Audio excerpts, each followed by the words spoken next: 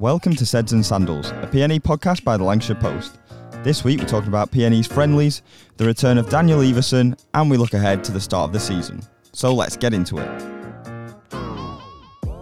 Hello and welcome to Seds and Sandals. My name is Tom Sandals, and with me, as always, is Dave Seddon. Dave, I nearly messed up the intro. It shows how long it's been since we've been here, but we're finally back in the office, finally getting to the office, which is kind of what stops us recording, isn't it? Yeah, you need a pre-season, Tom. If you can't even do an intro, that's pretty shoddy, that, isn't it? So you need minutes, mate. Yeah, get minutes under the belt. Yeah, that's the buzzword now. Yeah. It used to be match fitness, and now it's minutes. Yeah, get minutes under the belt. Minutes. Also, I can't wait. Now this season is going to be a bit more normal, that we will hopefully stop hearing the words thick and fast, because that's like all it was last year. Well, you know, the games come thick and fast. Everything's thick and fast at the moment, and games do come thick and fast. They do. Tom. They do. All the time. I don't know any other way that they come, to be honest. That's all you hear.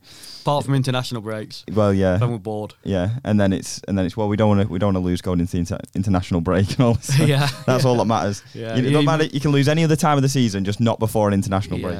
You got to win the games when they're thick and fast. And go into international breaks. Yeah, so. Yeah. They're good for the legs, though, isn't it? Good for the legs. Minutes. Yeah, minutes. But yeah, finally back. There's been a few things going on, you know, like a pre-season. Yeah. North End.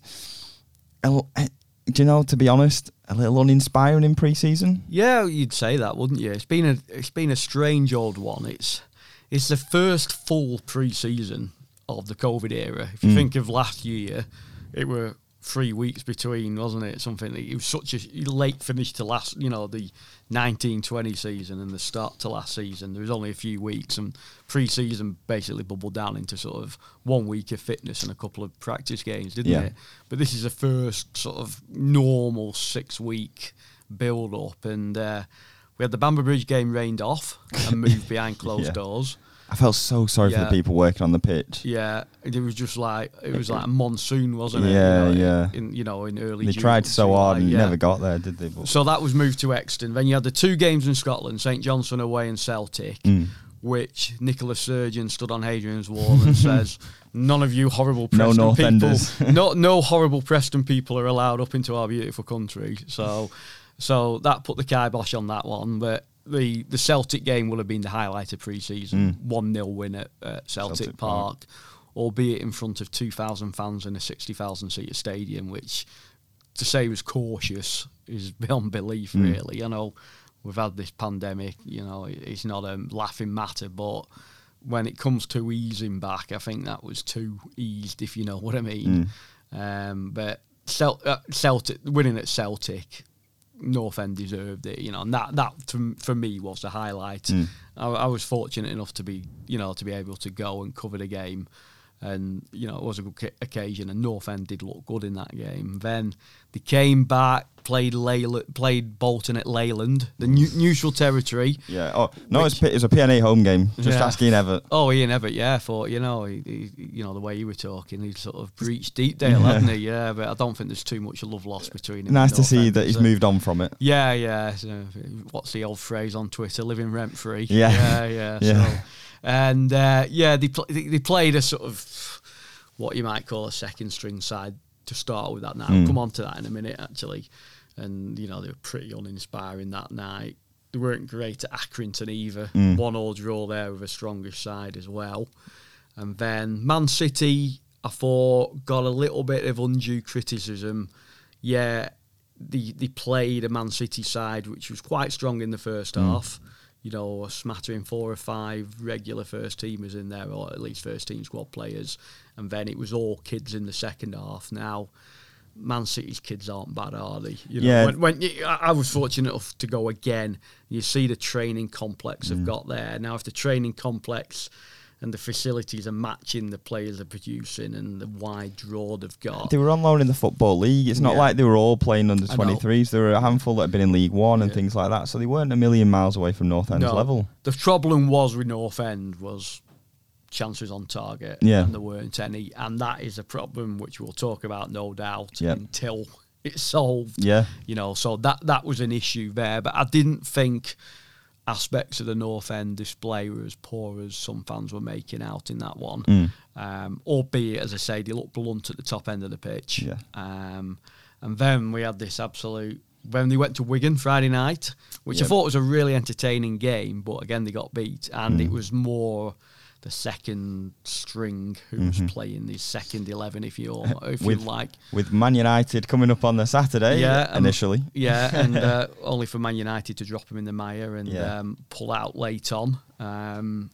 We can talk about the merits of that one.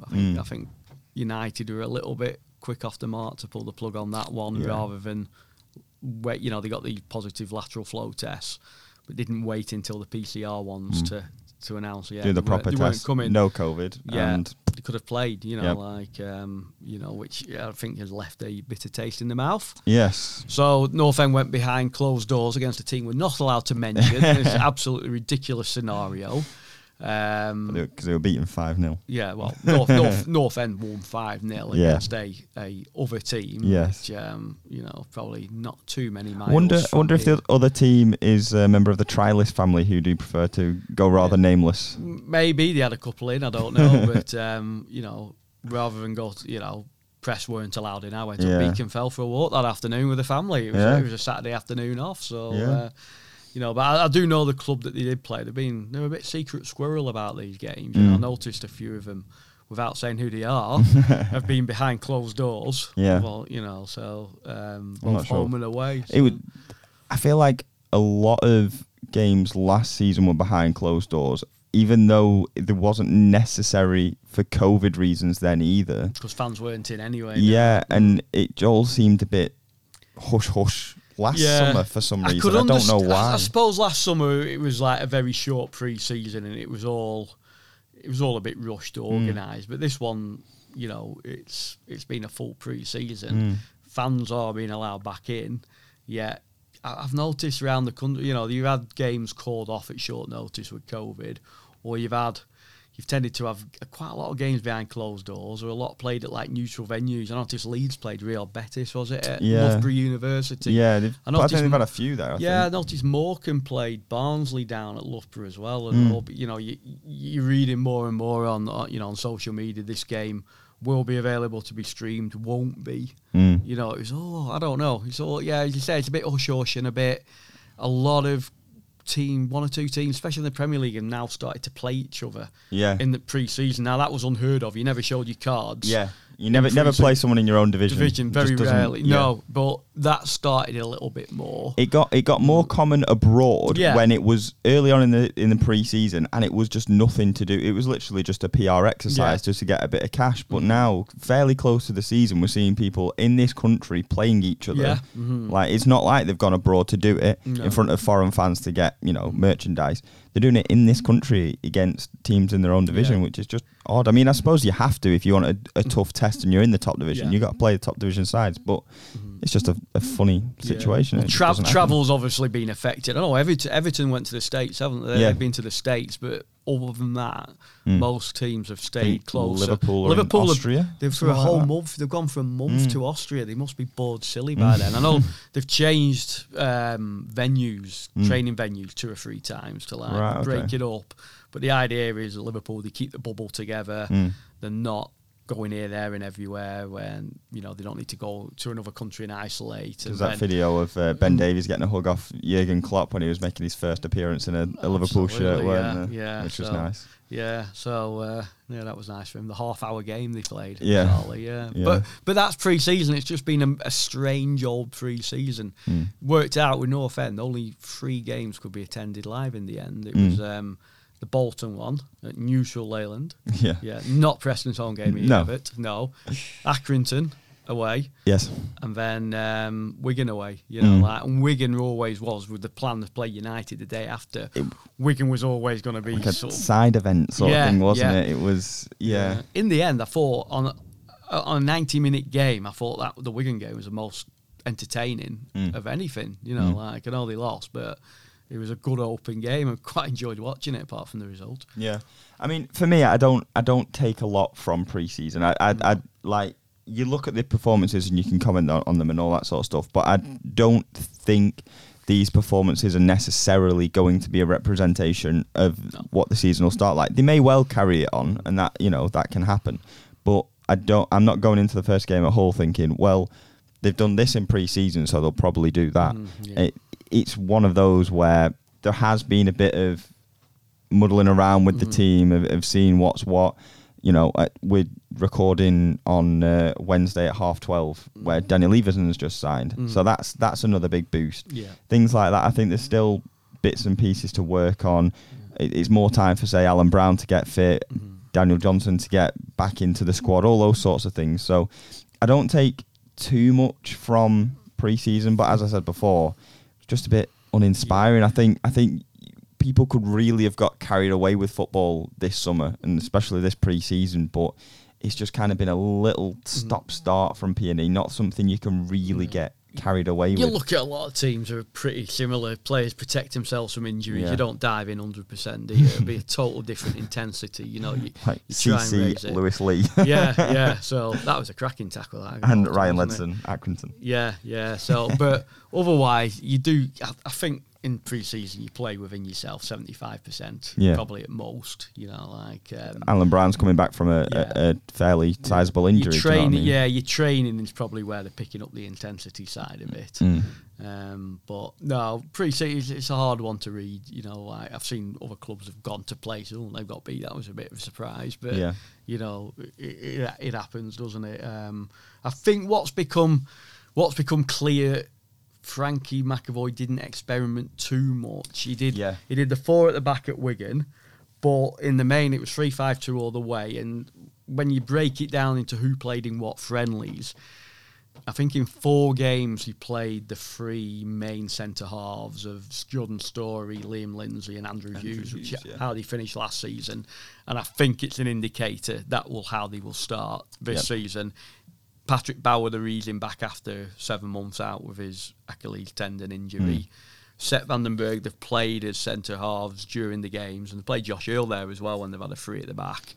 But I think those 3 centre halves will start. I think he likes the balance. Yeah, he does. Left footer. I think if Sepp Vandenberg's going to play, I think they might play him right wing back to start with. Matthew Olosondo's getting towards fitness, but he's not played any minutes apart from 45 at St Johnstone, which was like 3 weeks ago. Yeah. So he's probably not going to be ready for the start of the season. You could play Don Barkhuizen down on the right wing back position, but he could be an option for up front. Yeah. So I think they could fit Vandenberg in there. Greg Cunningham's been playing a lot at left wing back, so I think the back 3, back 5 picks itself. Yeah. Ledson and Whiteman as a sort of not sitters, but you know the 2 first part of the midfield seem pretty set there together. It's kind of a 3-4-1-2, isn't it? Yeah, it is. And then who you play in the 1, you know, i.e. the number Potts 10. At the moment. It's Potts who's been in at the moment, but they've got DJ back now who's done his pre-season with Jamaica in the Gold Cup. It's not a bad pre-season to have that one in Orlando. Pretty intense as well. Yeah, it's throwing in it. It's not Bamber Bridge away, is it? No. It's like, you know, it's quite competitive. Competitive right from the word start. And then you've got Alan Brown coming back now with he's had 45 and a 30 and then a 60 into it. Is it quite enough? I don't know. At Wigan, he was actually playing quite deep, but I think that was just needs must of who else was in the midfield with him. But he's obviously an option for that sort of attacking midfield role. Yeah. And then who plays in front of him? It looks to me Ched Evans is like nailed on starter, and then it's who they pick alongside him. Will it be Barkhuizen? And I think the Barkhuizen one could work. Or Reece. I think he quite likes Reece and Maguire at the moment, though. Yeah, but to me, Maguire's not looked like he's capable of got a goal in him this pre-season. He's worked hard, but I'd be leaning more towards Barkhuizen or Reece, I've got to be honest. Sinclair, I thought, had his best game in pre-season on the wing in a 4-3-3 at Wigan rather than up front.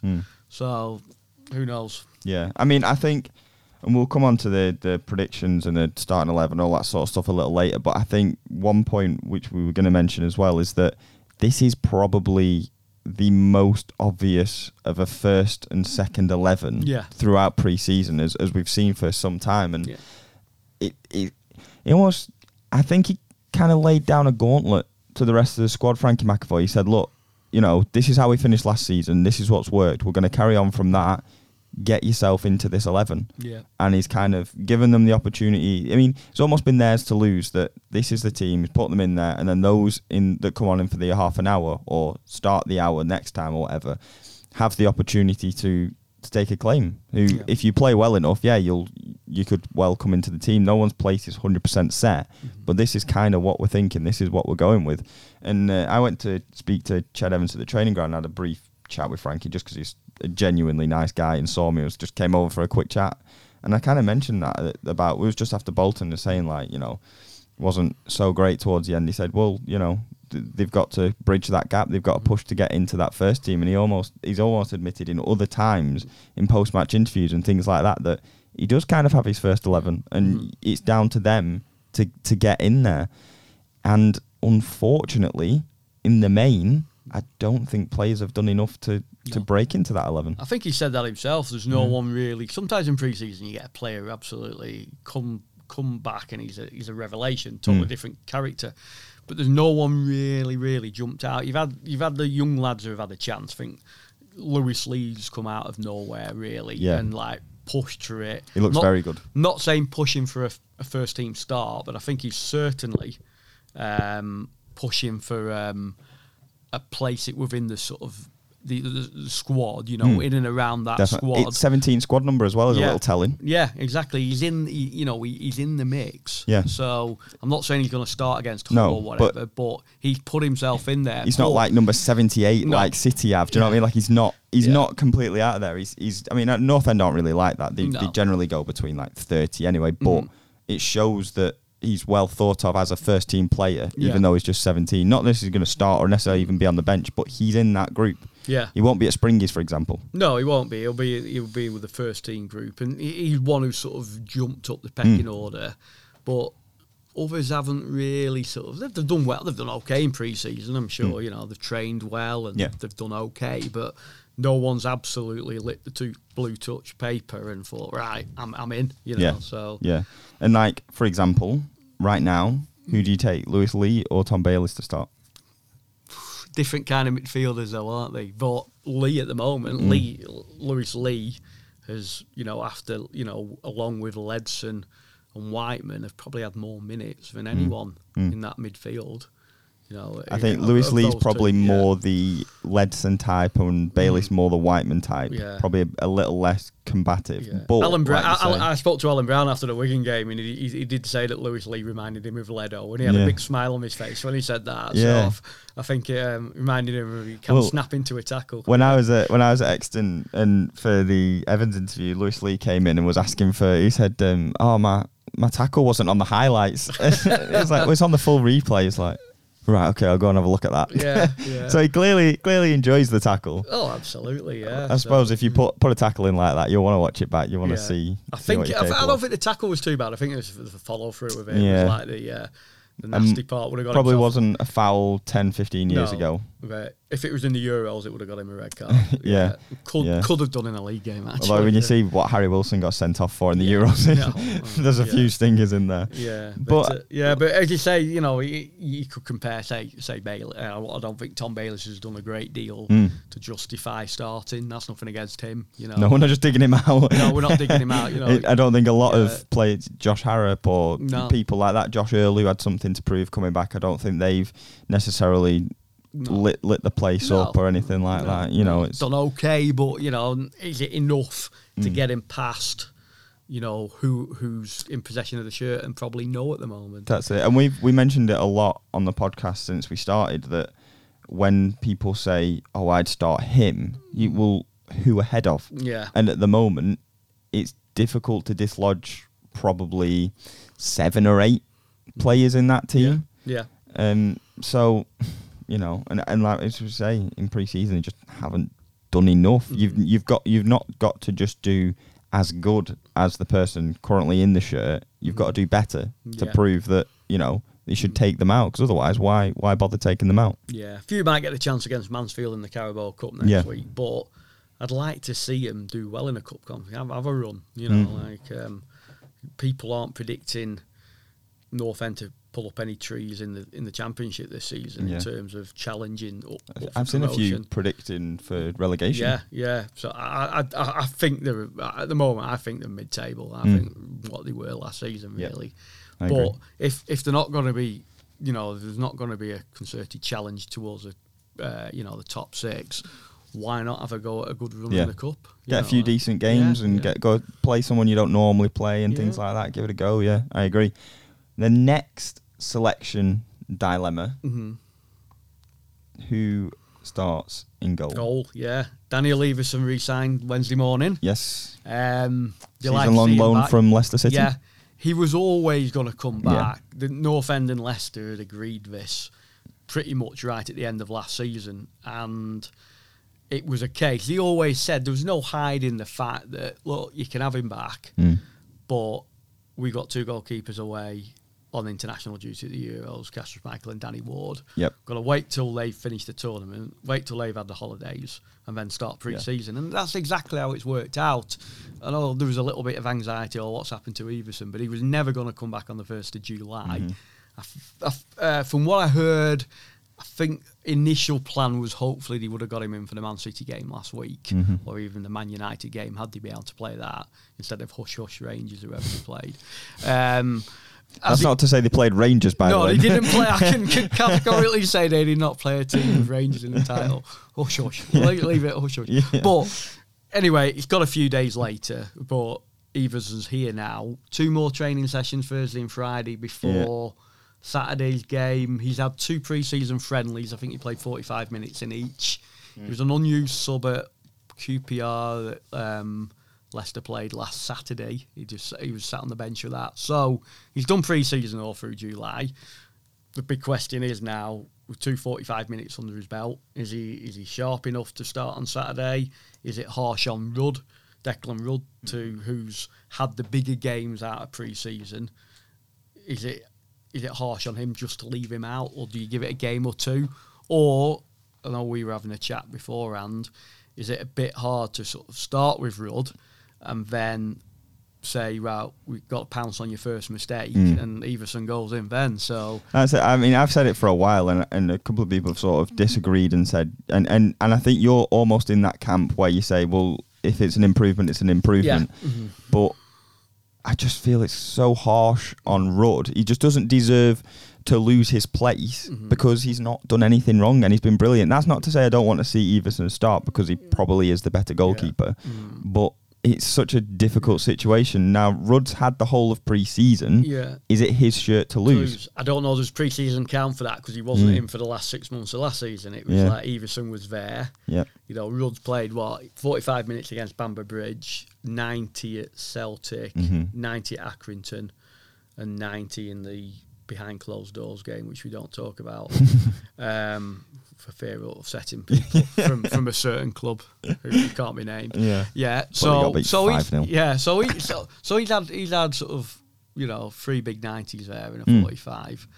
You know, Matthew Hudson's had 2 90s, I think, and Conor Ripley's had a bit. Conor Ripley's had a game and a half. They had a 45 at Leyland, and then he played the whole of the City game. So it ain't going to be Conor Ripley starting. No. It ain't going to be Matthew Hudson starting. I do think with the expectation, with how Everson did last season and with the money bringing him back, I'm not saying he's costing anything in terms of a loan fee or anything, but his wages are going to be pretty good. Yep. You know, Leicester. And having just signed a new 5-year deal. Yeah, a bit ago, but he's got to be on decent money, isn't he? And so I presume North End will be making a sizable contribution to that. And I can just see him starting. The only thing I can see holding, if there's a question for Frankie McAvoy and Mike Pollitt, the goalkeeping coach, is how sharp he is with only having played 2 45-minute friendlies. Was he not in a little bit from the cold in January, though? He was, yeah. And that didn't seem to... Yeah, because he'd been on loan in Belgium for the first half of the season, played first few games of the season, then got an injury, and he was sat on the bench. So you're right there, he was out, he was out in the cold. That's him from the cold. Imagine with a bit of pre-season behind him. Yeah, so... but as you say, I think it's a good point, because we've been in this situation before with Rudd and Maxwell, where people are almost looking for a mistake, and if Everson isn't starting, and there's going to be people in his camp for sure, if he isn't starting and Rudd doesn't make a save, for example, someone could put one in from 30 yards, and people will still say, oh well, Everson will save that, and you're never going to know whether Everson had saved that or not, but it will become a bit of us and them sort of thing, which isn't really conducive to a team or a good atmosphere around the club. So whether Frankie McAvoy just goes in, right, you're my number one, Deck, sorry, but you're going to have to try and dislodge him, or he goes, look, Deck's had a decent pre-season or whatever, and he goes, wait your time, you'll get game time, but how long will Leicester wait? Exactly. Will Leicester want him on the bench? Is there won't be an agreement in terms of playing time because PNE don't do that, but there will be a level of expectation from Leicester, that's for sure. There's a general thing, isn't there, between... So some clubs do put stipulation in, but others, it's just that, not a gentleman's agreement, but it's the unwritten rule. Yeah, you'll kind of say, we expect him to start. Yeah, Everson's not a 17-year-old, 18-year-old kid going on his first loan. He's been around the block a few times. And no one thinks, let's loan this guy out to be on their bench. Yeah, exactly, yeah. So especially for goalkeepers. Yeah. Leicester will either want Everson to develop as their first choice goalkeeper in years to come, or to be looking for him to develop and then sell him on for a very good fee, going ahead. So I do think he'll start with Everson, and I think having pursued him all summer, well, not pursued him, but having done the deal, having waited for him this long. He knew what the position was. Probably Declan Rudd knew what the position was. He was battling back from what sounds like a pretty serious injury. Yeah. We heard it at the time when he was injured, or he'd had surgery on his cartilage. But when the cartilage was stuck in the back of his kneecap, it sounded pretty awful, and he was on pretty high dose painkillers for a long time. When I was talking to him after the Celtic game, and he was saying that it was a really unusual operation. He had one of the top knee specialists in the country having a look at it, who's done that kind of operation before, but it's not his regular one. It wasn't repairing a cruciate or whatever. So he's come back from quite a bad injury, So maybe in Rudd's head, he's just happy to be back at the moment, So I don't know. And just because it's come to my head off the back of that, it's just a quick word for Louis Moult, who's out for 5 months. How the poor guy can't buy a... He just can't catch a break, can he? Can he? No. He got himself a new start, 2-year contract down at Burton Albion. Which is close to home. Yeah, and apparently started pre-season well. I don't know, he's gone over on his ankle, has he? And he's done some... I can't remember, to be honest. To be 5 months out, 5 months we're predicting after Christmas, he's pretty heavy duty, isn't it? What a shame for such a nice guy. And I know he did a lot of work for PNE in the community, and, I'm yet to meet anyone who's had a bad word to say about him. No, you just want him to, he got himself a new club, you just wanted him to go down there and get a long run of games. Yeah. So hopefully he will do. It's not as if he's on loan or anything. He's there. He doesn't. He can get himself fit. And he's got good facilities as well because they use St George's Park, don't they? Yeah. It's not a bad place to work. Is it? Yeah. So.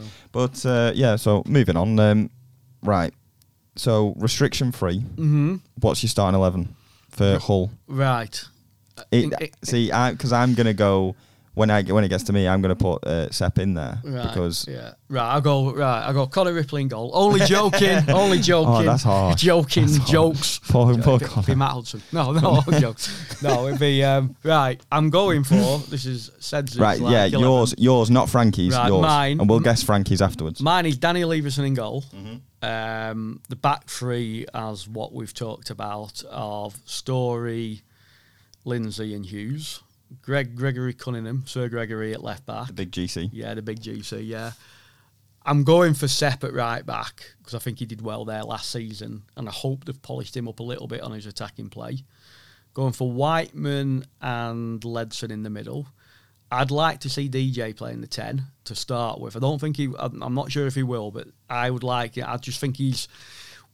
When the big thing at North End at the moment is lack of creativity or strikers or something, fair enough. If they've not got a 15-goal a season striker up there, try and get as much creativity behind him. I just think DJ in a home game might just offer that. He's played four good games at the Gold Cup for Jamaica. Yep. The CONCACAF, I love that word. CONCACAF at the CONCACAF World Gold Cup.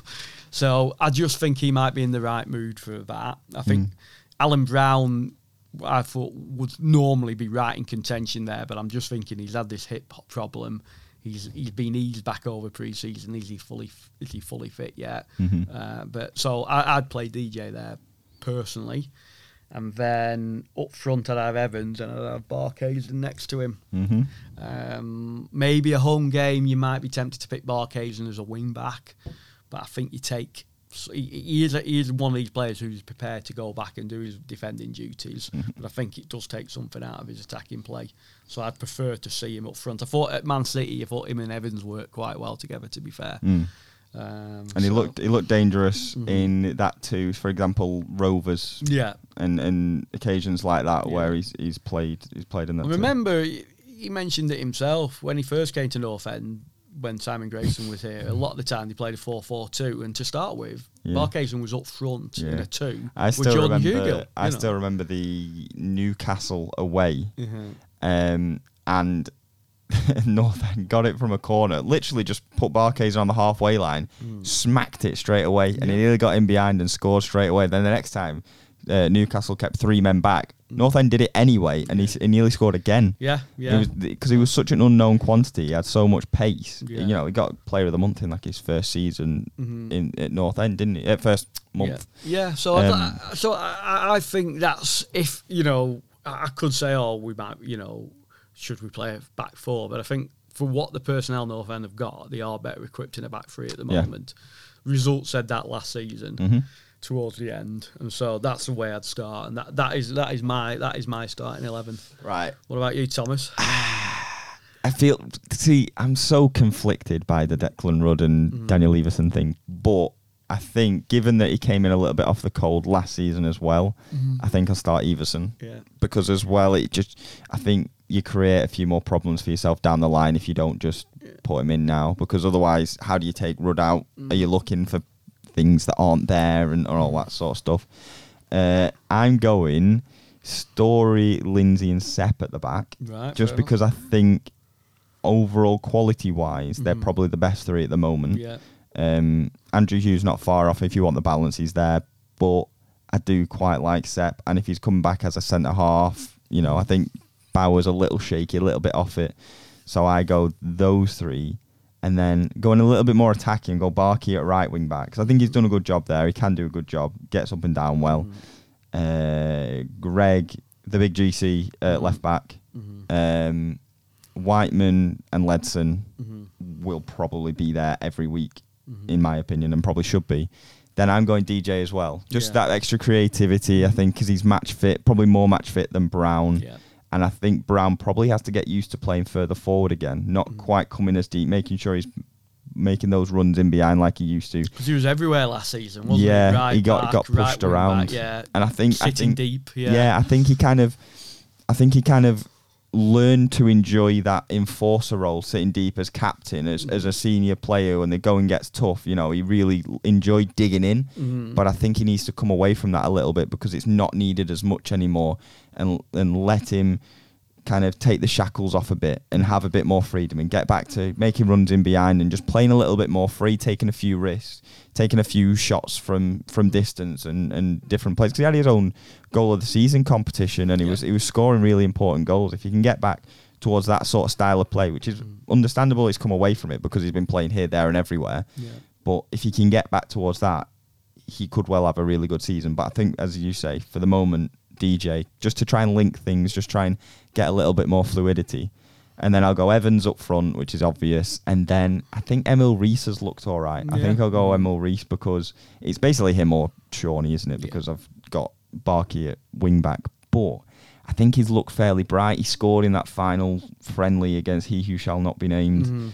And I just think and I think Frankie saw it a little bit in that if you give him a run of games and he can get a bit of momentum, there's a player in there. And I think he tried that when he first came in, and then it just didn't happen.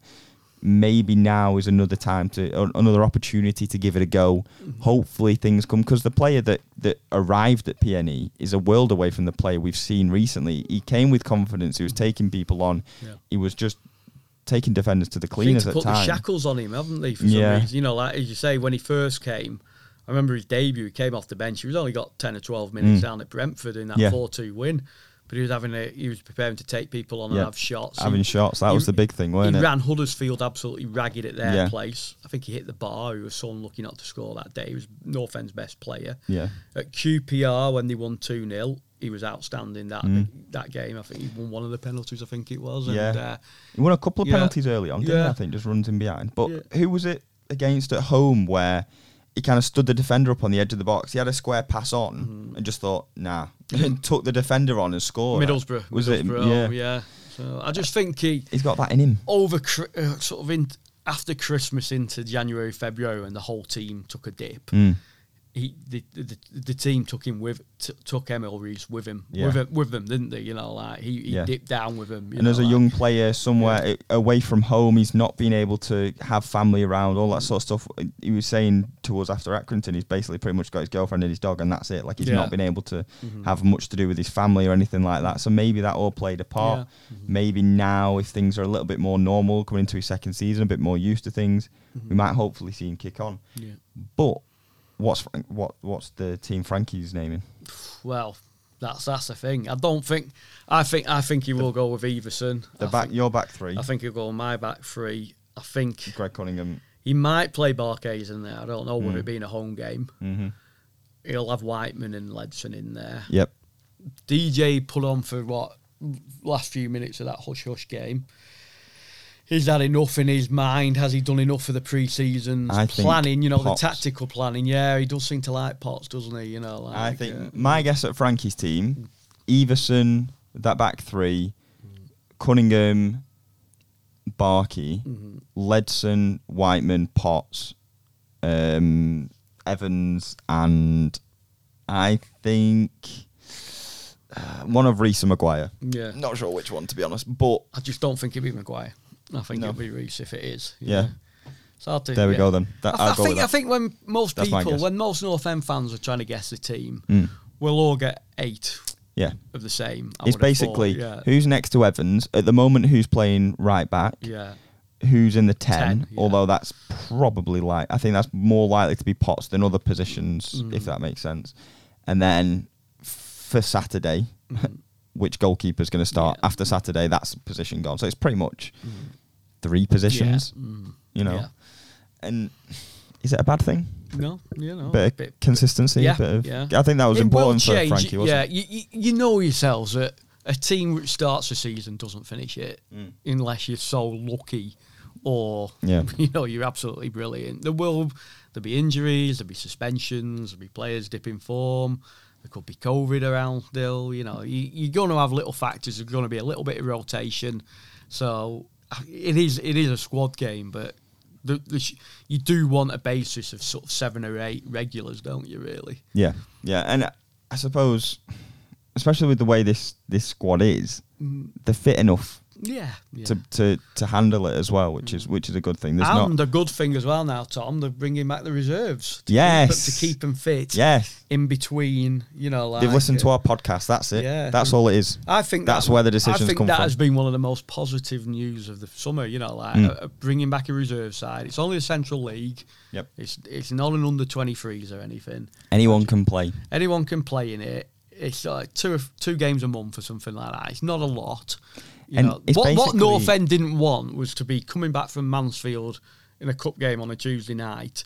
On Wednesday afternoon, they knew they had to field a sort of strong side, you know, a side, you know, down on the south coast in an under 23 side or something like that. Yeah. But this way, you know, they know the fixtures ahead. You know, it's not a huge division. They've got a cup competition to supplement it. I just think it's, you know, if someone's not made the starting 11 for 3 or 4 games and been on the bench, top them up with 60 minutes, 90 minutes, get themselves a game. You don't need to kill themselves in it, but just, you know, get through it. Then you've got this promising group of young lads. North End have been hit with a stick by the fans, quite rightly, for some of the few number of players making that jump from the academy to the first team, because it's such a big jump to make. Yeah.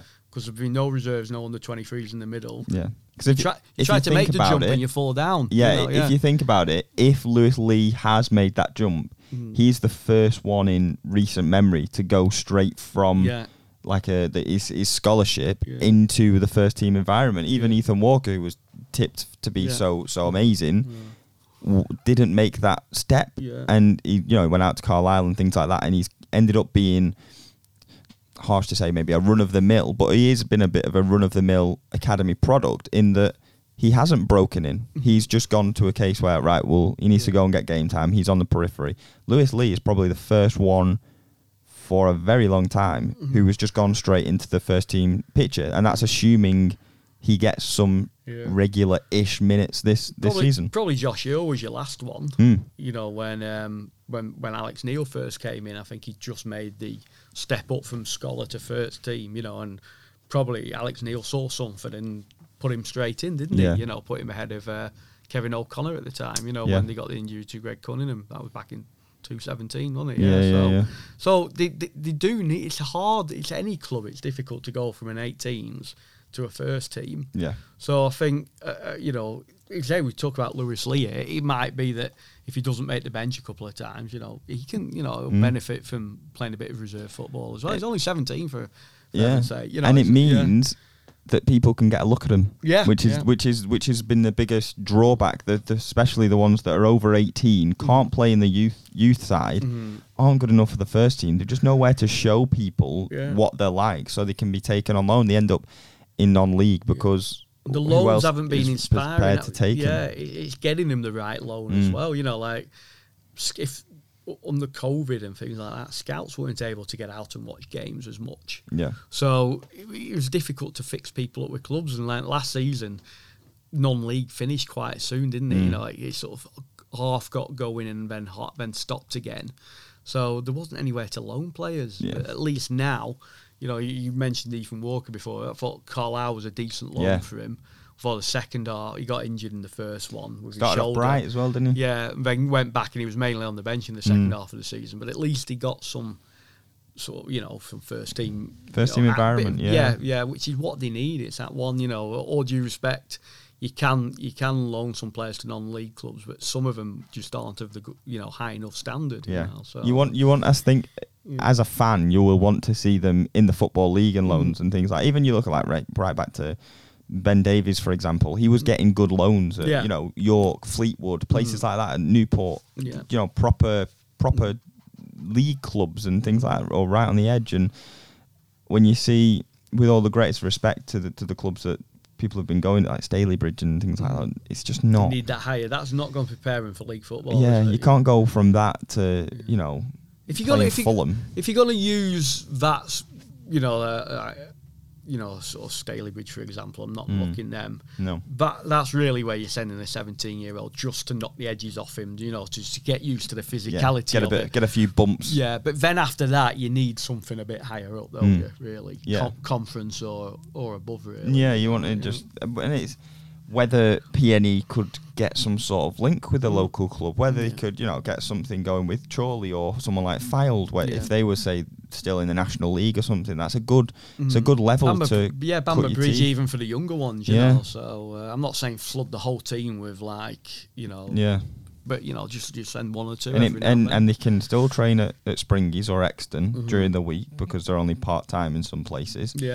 And you can get them at a good level where it's also easy to go and watch them and try and track the progress and all that sort of stuff. Whether PNE have the numbers to do that enough, who knows? But, you know, we'll see. Potentially an option. But I do think it's a step in the right direction. Definitely. Know, the Central League, it might not be perfect, but it's, you know, it's there. I think it's a really good stepping stone. Yeah. And it, like I say, it's also a cheaper alternative than having to get all the staffing needed for the under-23s. Well, the official under-23s, you need a separate physio, you need a separate coach, you know, like who at least works one through them, and then you see some of the under-23s, and you're playing down at Brighton and places like that. That's the coach, that's a hotel, you know. It does build up, you know. So I think you know, playing locally is, you know, is far better. Right, we'll move on to a bit more general championship this season. What do you reckon? I think I did something on this the other day, and I do think that it's predictable, but I think Fulham and West Brom will be strong. I think West Brom's appointment to the Barnsley manager was a decent one. He's a no-nonsense guy, isn't he? Valeri Ismail. Yeah, I think Fulham have got the cash when they're setting up this big deal for Harry Wilson, for example. Apparently they pay nothing this year. They pay nothing this year, but then they're guaranteed $9 million, based on it. So it's a bit of a weird deal, but there's a lot of money involved there. A very modern football deal. Sheffield United who have come down with him. I like them. Yeah, but I like the manager who'd have appointed. I think he's an absolute cracking manager. I just wondered, they had such a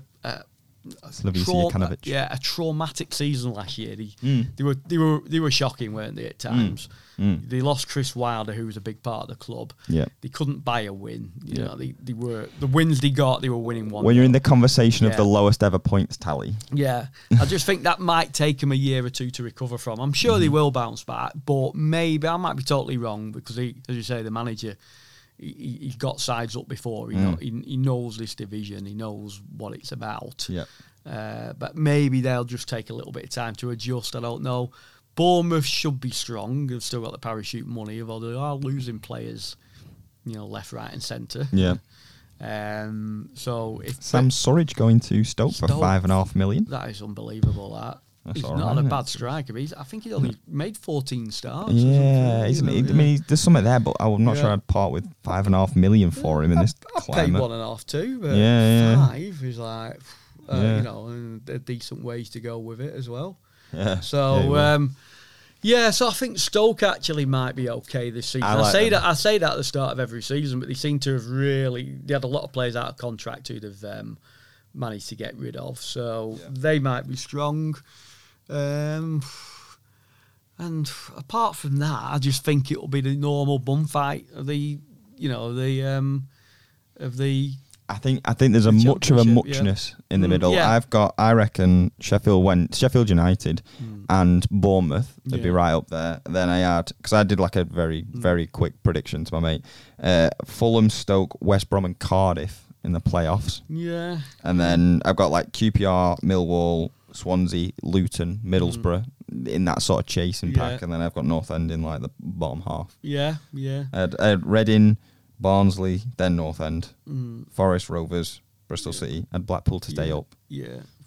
Huddersfield, Hull, Peterborough, Birmingham, Coventry, and Derby to go down. I mean, Derby, are dead and buried already, you'd think, wouldn't you? I think Birmingham might be a little bit higher than that. I'm not too sure. Yeah, he didn't like the Birmingham prediction, I must admit. No, I thought they might be a bit higher than that. I think Luton have done some decent business. It was very quick as well, lad. Luton have brought in a lot of I really like Luton. Young players with a couple of experience. Yeah. Cameron Jerome. I want a Cameron Jerome shirt. Yeah. What a weird signing. I'm all for it. Was it Henry Lansbury? Was it? Henry Lansbury.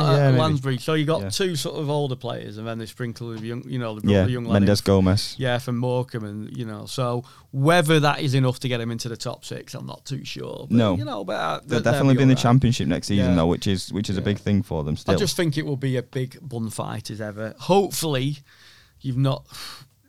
As we started off this podcast talking about thick and fast, you do get quite a lot of Saturday, Tuesday football in the Championship, but it won't be quite as much as last season. I think it's like 13 midweeks this time as opposed to 17 or 18. Yeah, which doesn't sound like a great deal of difference, but it is. It is. Yeah. So but it'd be the normal slog. Yeah, everyone will play each other twice. Every year, I can't see anyone absolutely racing clear. No. I think, as I say, I do think West Brom and Fulham will be the two better teams. Whether they're miles ahead, I don't know. I like Sheffield United just because they've got two proven goal scorers at this level. Ollie McBurney got plenty of goals for Swansea last time he was here. Brewster got plenty of goals for Swansea last time he was here.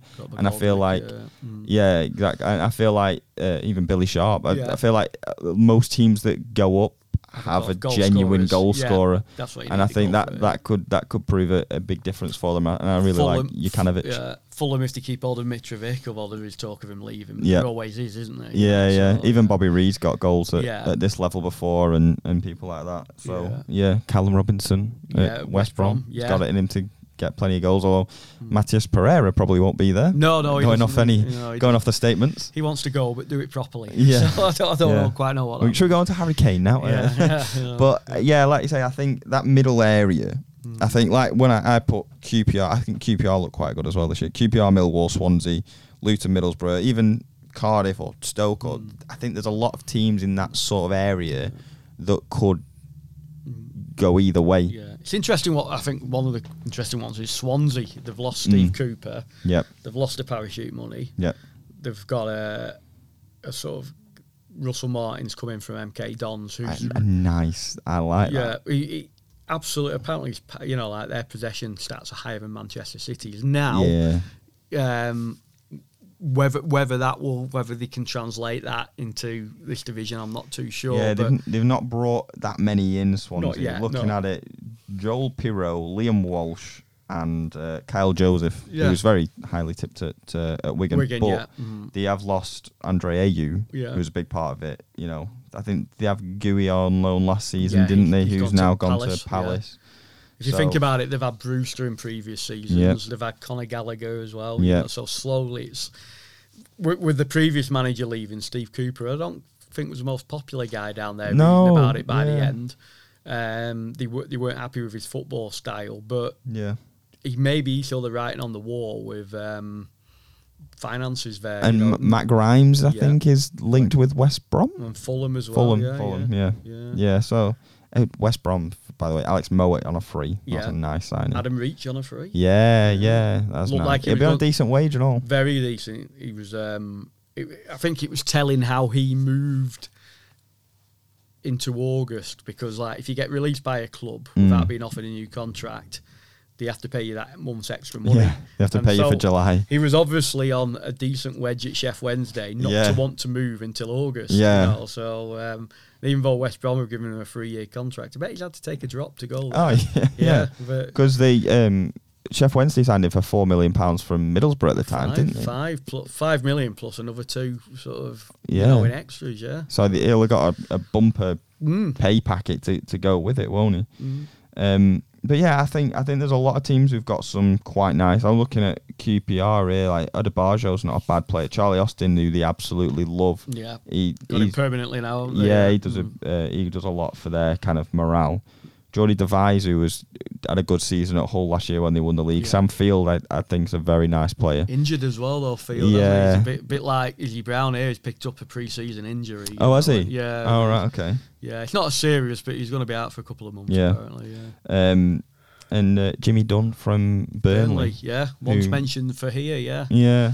But I think a few kind of, and they weren't a million miles away either last season. QPR. No. I mean, there's a handful of teams that weren't a million miles away from the playoffs, but QPR blew a bit hot and cold. They had some cracking runs, and then they had some runs where they couldn't buy a win. Like if you think about North End, we were a bit more sort of win, lose, draw, whatever, weren't we? Where QPR, I think, didn't QPR come to Deepdale on the back of 7 wins or something like that? Just flying. Yeah, then they got a draw here, and then I think they hit a bit of a slippery slope. Or before that 7 wins, they'd had 5 or 6 defeats on the bounce. It was weird. Because I remember once, a couple of years ago, we went to QPR, who hadn't kept a clean sheet for months on end at Loftus Road and stuff like that. They're such a streaky side that once they get going, they get going. That's good and bad. I think as well, though, that's sort of bottom half. I'm looking at, like, I think North End are in there. North End, potentially Forest, Rovers, Bristol City, and then Huddersfield, and then Coventry, and then probably the teams that have come up. That sort of area. I think you could interchange probably everyone in that sort of what you'd expect to be the bottom half. What do you make of the teams that have come up? I think Blackpool will be all right. I do. I think they'll survive. Yeah, I don't think they've signed anything outlandish. No, but they're all right. They've done what they need to to safely stay up. I think Peterborough have brought players decently again. Yeah, they're a bit. The model's a little bit of North End, isn't it? Bringing in some sort of taking a few gambles. They've just brought in Joe Randall from Exeter this week, the other day. Yeah. One new they can maybe polish up and sell on, or their conveyor belt of strikers is just something silly, isn't it? We've said this Jack a few Marriott times. back though, haven't they? Yeah. So I think they.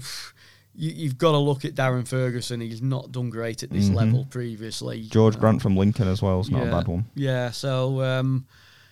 So I think they'll probably be all right. And then it was Hull. Yeah. League leaders. The start obviously at North End on Saturday. Now they've got this soft transfer embargo on, haven't they? Yeah. They took out a loan in League One to get him through COVID. Until you pay that loan off, it's not like they've done anything wrong. It's just that the terms of taking that loan was you had to, before you pay it back. Can't pay fees, and you can only pay so much in wages. Yeah, because Fleetwood have something similar. Yeah, and your loans are only allowed to be 6 months rather than a full season. I think it is something along those lines. So it's not like a Derby or a Reading punishment for not putting your books in and not having your, And it was something that was on offer. It was on offer. A lot of teams took it. So Hull's embargo is slightly different, but it sort of has affected them a little bit in the recruitment. So they, I don't know, they might struggle a little bit, but maybe enough to stay up. And then Derby just drop like a stone. They've no players. Yeah, they can't sign anyone. And it just depends. I don't know. They're sort of escape artists at times, aren't they? So they just somehow manage to twist and turn out of things. But sometimes it catches up on you. Rooney struggled as a coach. Yeah, I'm not surprised because it's a hard club to go into that and expect to manage, I think. Yeah. I can see, Derby, I think, will be the Chef Wednesday this season. They'll be, they're going to have financial trouble, aren't they? Yeah, and they'll sink. I think there's no other way of looking at it, but I think it's getting to the stage a little bit again though, where the teams that come down are just stronger. Yeah, and that hadn't been the case for a while. We're falling back into that pattern, aren't we? I don't think not necessarily a good thing either. So. No, because I think that sort of middle area, like I say, is as much of a muchness, doesn't mean everyone's just that strong. I think the quality's dipped a little bit recently, and that's why the teams that are coming down look a fair bit better. Bournemouth were, very close to making it a clean sweep of just going straight back up. Although when Fulham went up a couple of seasons ago, they beat Brentford in the playoff final. They weren't great that season, were they? And they went up, and I wasn't surprised to see him come down. Yeah. Despite, I think they won a couple of games in a row, and suddenly Scott Parker was the best thing since sliced bread, and should be managing England. I read somewhere, and obviously he's moved on now. But are they a lot better than they were last time? I don't know. There's a lot of new managers, isn't there? Yeah, a lot. Which, throws like a lot of question marks out there for me. Because whether I'm still not 100% convinced on Scott Parker, but he's got a very good squad. Wears a nice cardigan. He does. Wears a very nice cardigan. Yeah. And without sounding too weird, it does smell nice as well. Yeah. Well, but anyway. Yeah. That does sound weird, Tom. Yeah. His aftershave smelled nice. Yeah. I don't know. He walked past in the press room. Yeah. What can I say? I give a compliment to the guy. Yeah. But he's got a good squad. I think we could get you writing a new column next year, couldn't we? Smells of football managers, by Tom Sandals. There we go. Yeah. The one that gets me on a register. But they've got a good squad, Bournemouth. Whether he can go in and he's got promoted before, so that's a feather in his cap in that respect. Whether they can hit the ground running, same with Sheffield United and West Brom, who are all coming down. You might see a bit of a mix of match of results early on in the season while these new managers get the feet on the table and get the message across. I think you need 10 or 12 games before you can really start taking any sort of notice of the league table. Because we've seen before I think Brentford finished third, but didn't get a win for the first 10 games or something silly one year. The teams can come from Barnsley last year. Teams can come from nowhere. They flew up the table towards the second half of the season and were very justified in their final position. That's your key stage, the second half of the season, and it finish it strongly. Coming into 2022 well. Yeah, you don't want to be miserable and bottom three and then shoot up the table. But if you can have a sort of decent enough bit of consistency in the first half of the season, and just churn out a few results and be okay, then get ready to build yourselves into the second half of the season. Yeah. That's what's going to get you. Even if you're mid-table at Christmas time, you're still within a shout. Yeah. Get a decent run of form going. Kick on that second half of the season. That they're the only people probably below the top half.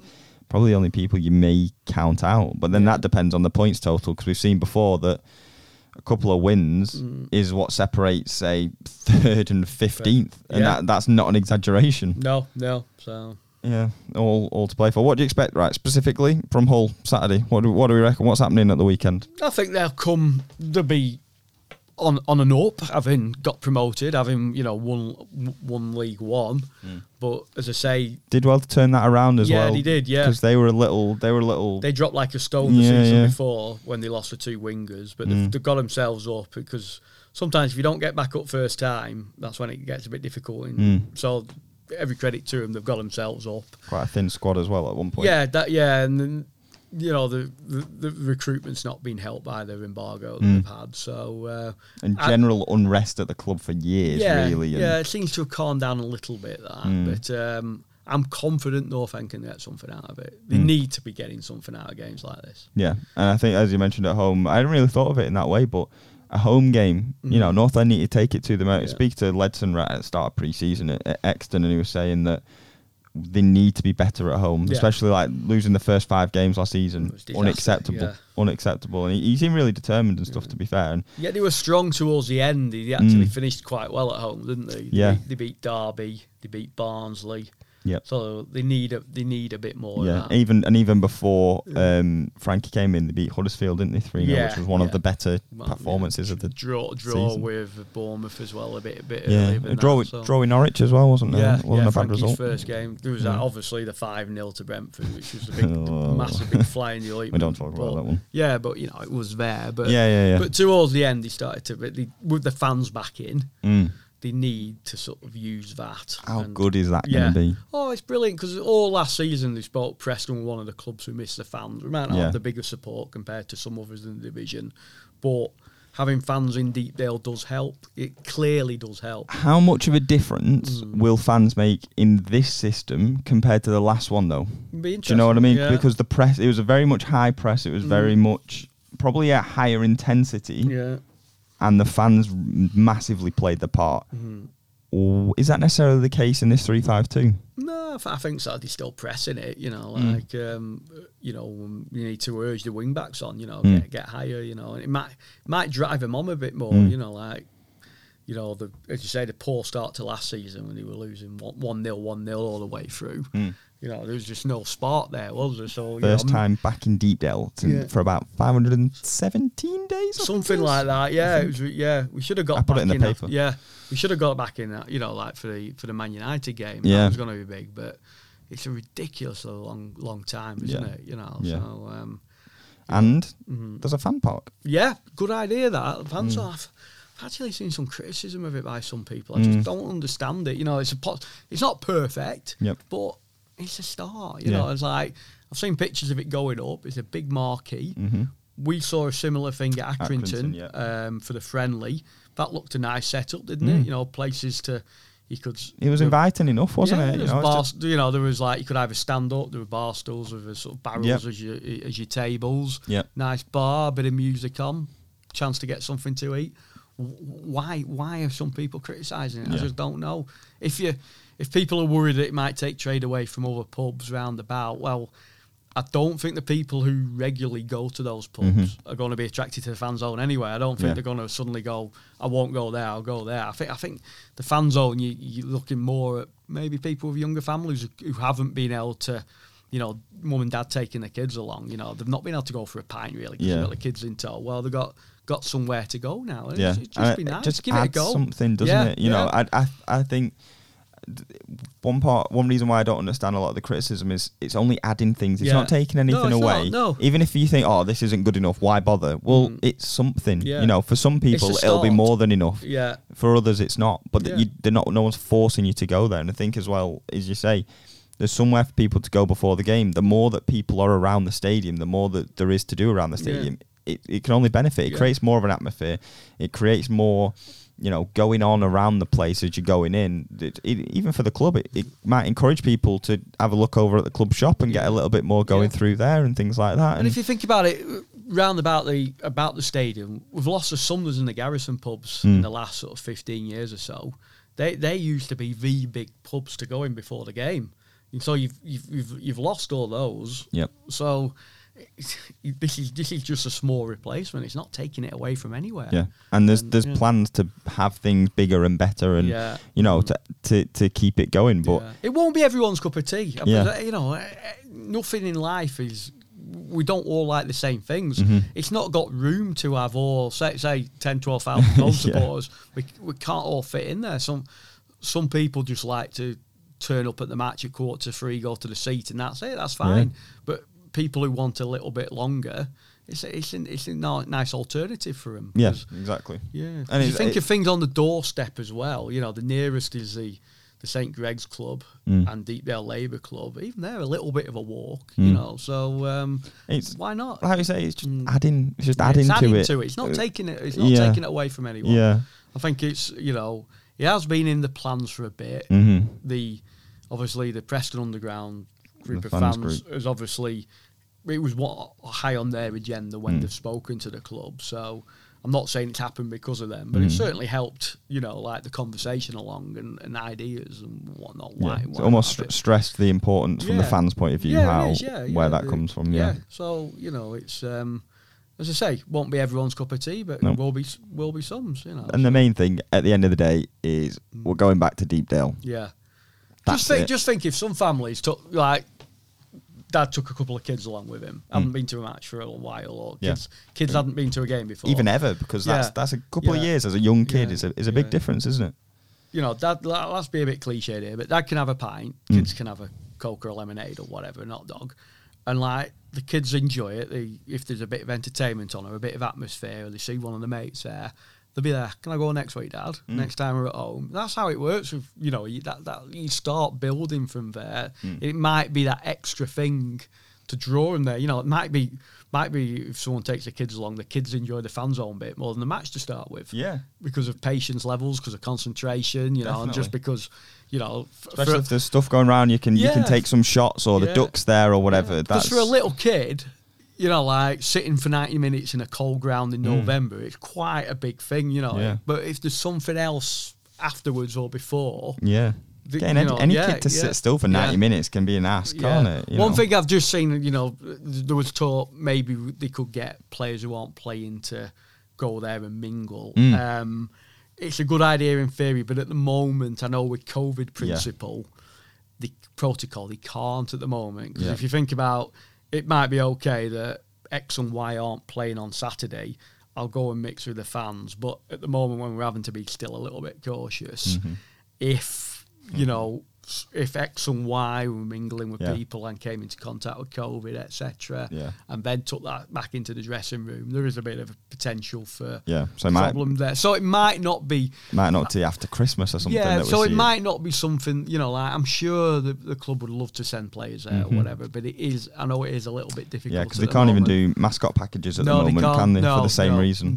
Which is, the club has no motivation not to do those sorts of things other than just safety. And that's the same scenario. And they are having to follow protocol. It's sometimes in these things it's not their decision, it is what the EFL the EFL are passing a lot down, aren't they? And they do, we still have to be a little bit careful, so so I can see why. So that might be why you might not see that, but if they have the duck in there and everything, that'd be fantastic. And as I say, it's just a start. And that's people, we're going to get fans back to Deepdale. Cannot wait. That is the main thing. To think that 7th of March 2020 was the last time fans were in, and North End got beat by 10-man QPR. Yeah, but we're talking when it first happened, football got halted. We were before joking the about it and stuff. But it was they put it off. We're back in for the Huddersfield match in 3 weeks. Yeah. Now look, and then it was months later till we actually got a game. Yeah. And then it's 500 days till you get fans back. It was meant to be October. They were hoping to get a few back, weren't they, last year? Then obviously they had a spike. Yeah, because they had a few test events planned. Because I remember Fleetwood were one of them. Yeah. Fleetwood, I think AFC Wimbledon, I think it was something like that. And then it just never happened. No. A couple of teams, like Norwich, Luton got a couple fans in. London clubs did all right. They had the tier system for a bit, didn't they, when you could have a limited, but that lasted couple of weeks, really.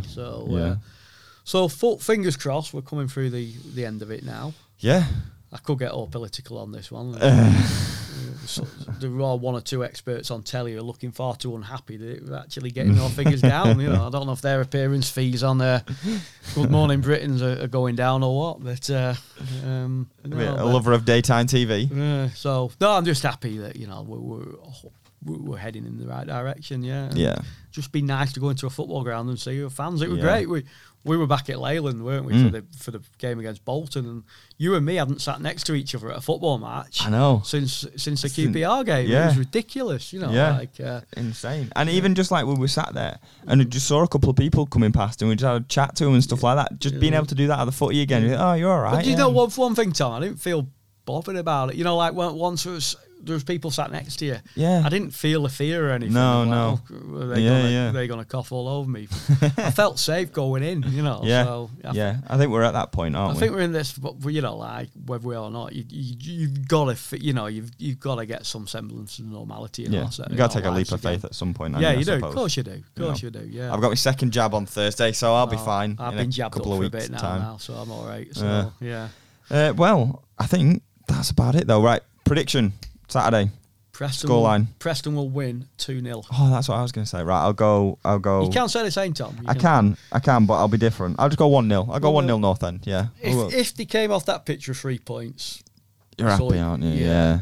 Especially with fans back, get a win. Winning start. Yeah. Get onto Mansfield and hopefully win that. I kind of want to win Mansfield. Like, I do care about that a bit. We want to win in the cup. Yeah.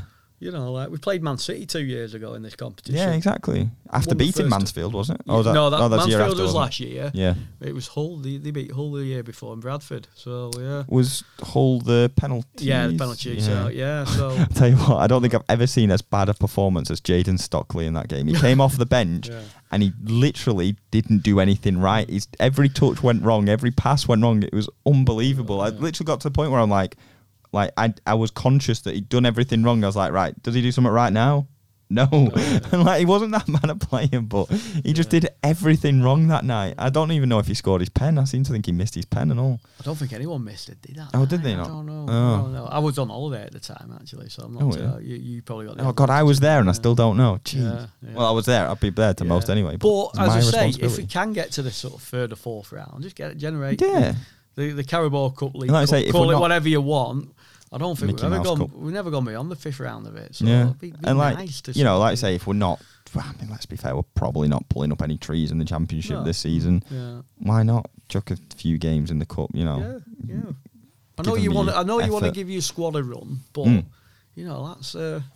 let's take a proper look, let's treat it properly. Yeah, especially this early on. They'll survive a couple of midweek games this early on, won't they? You don't want to lose momentum early on in the season and not do it. So, let's beat Hull and let's beat Mansfield. Yes. We'll talk about Reading next week. Yeah. Right. Well, that's about it, I think. Make sure to follow us on Twitter at Tom Sandals, at Seds_LEP, and follow at LEP_football for all the stories. Go to lep.co.uk for daily PNE stories and content and all that good stuff. And I think all that's left to say is thank you very much for listening. Thank you.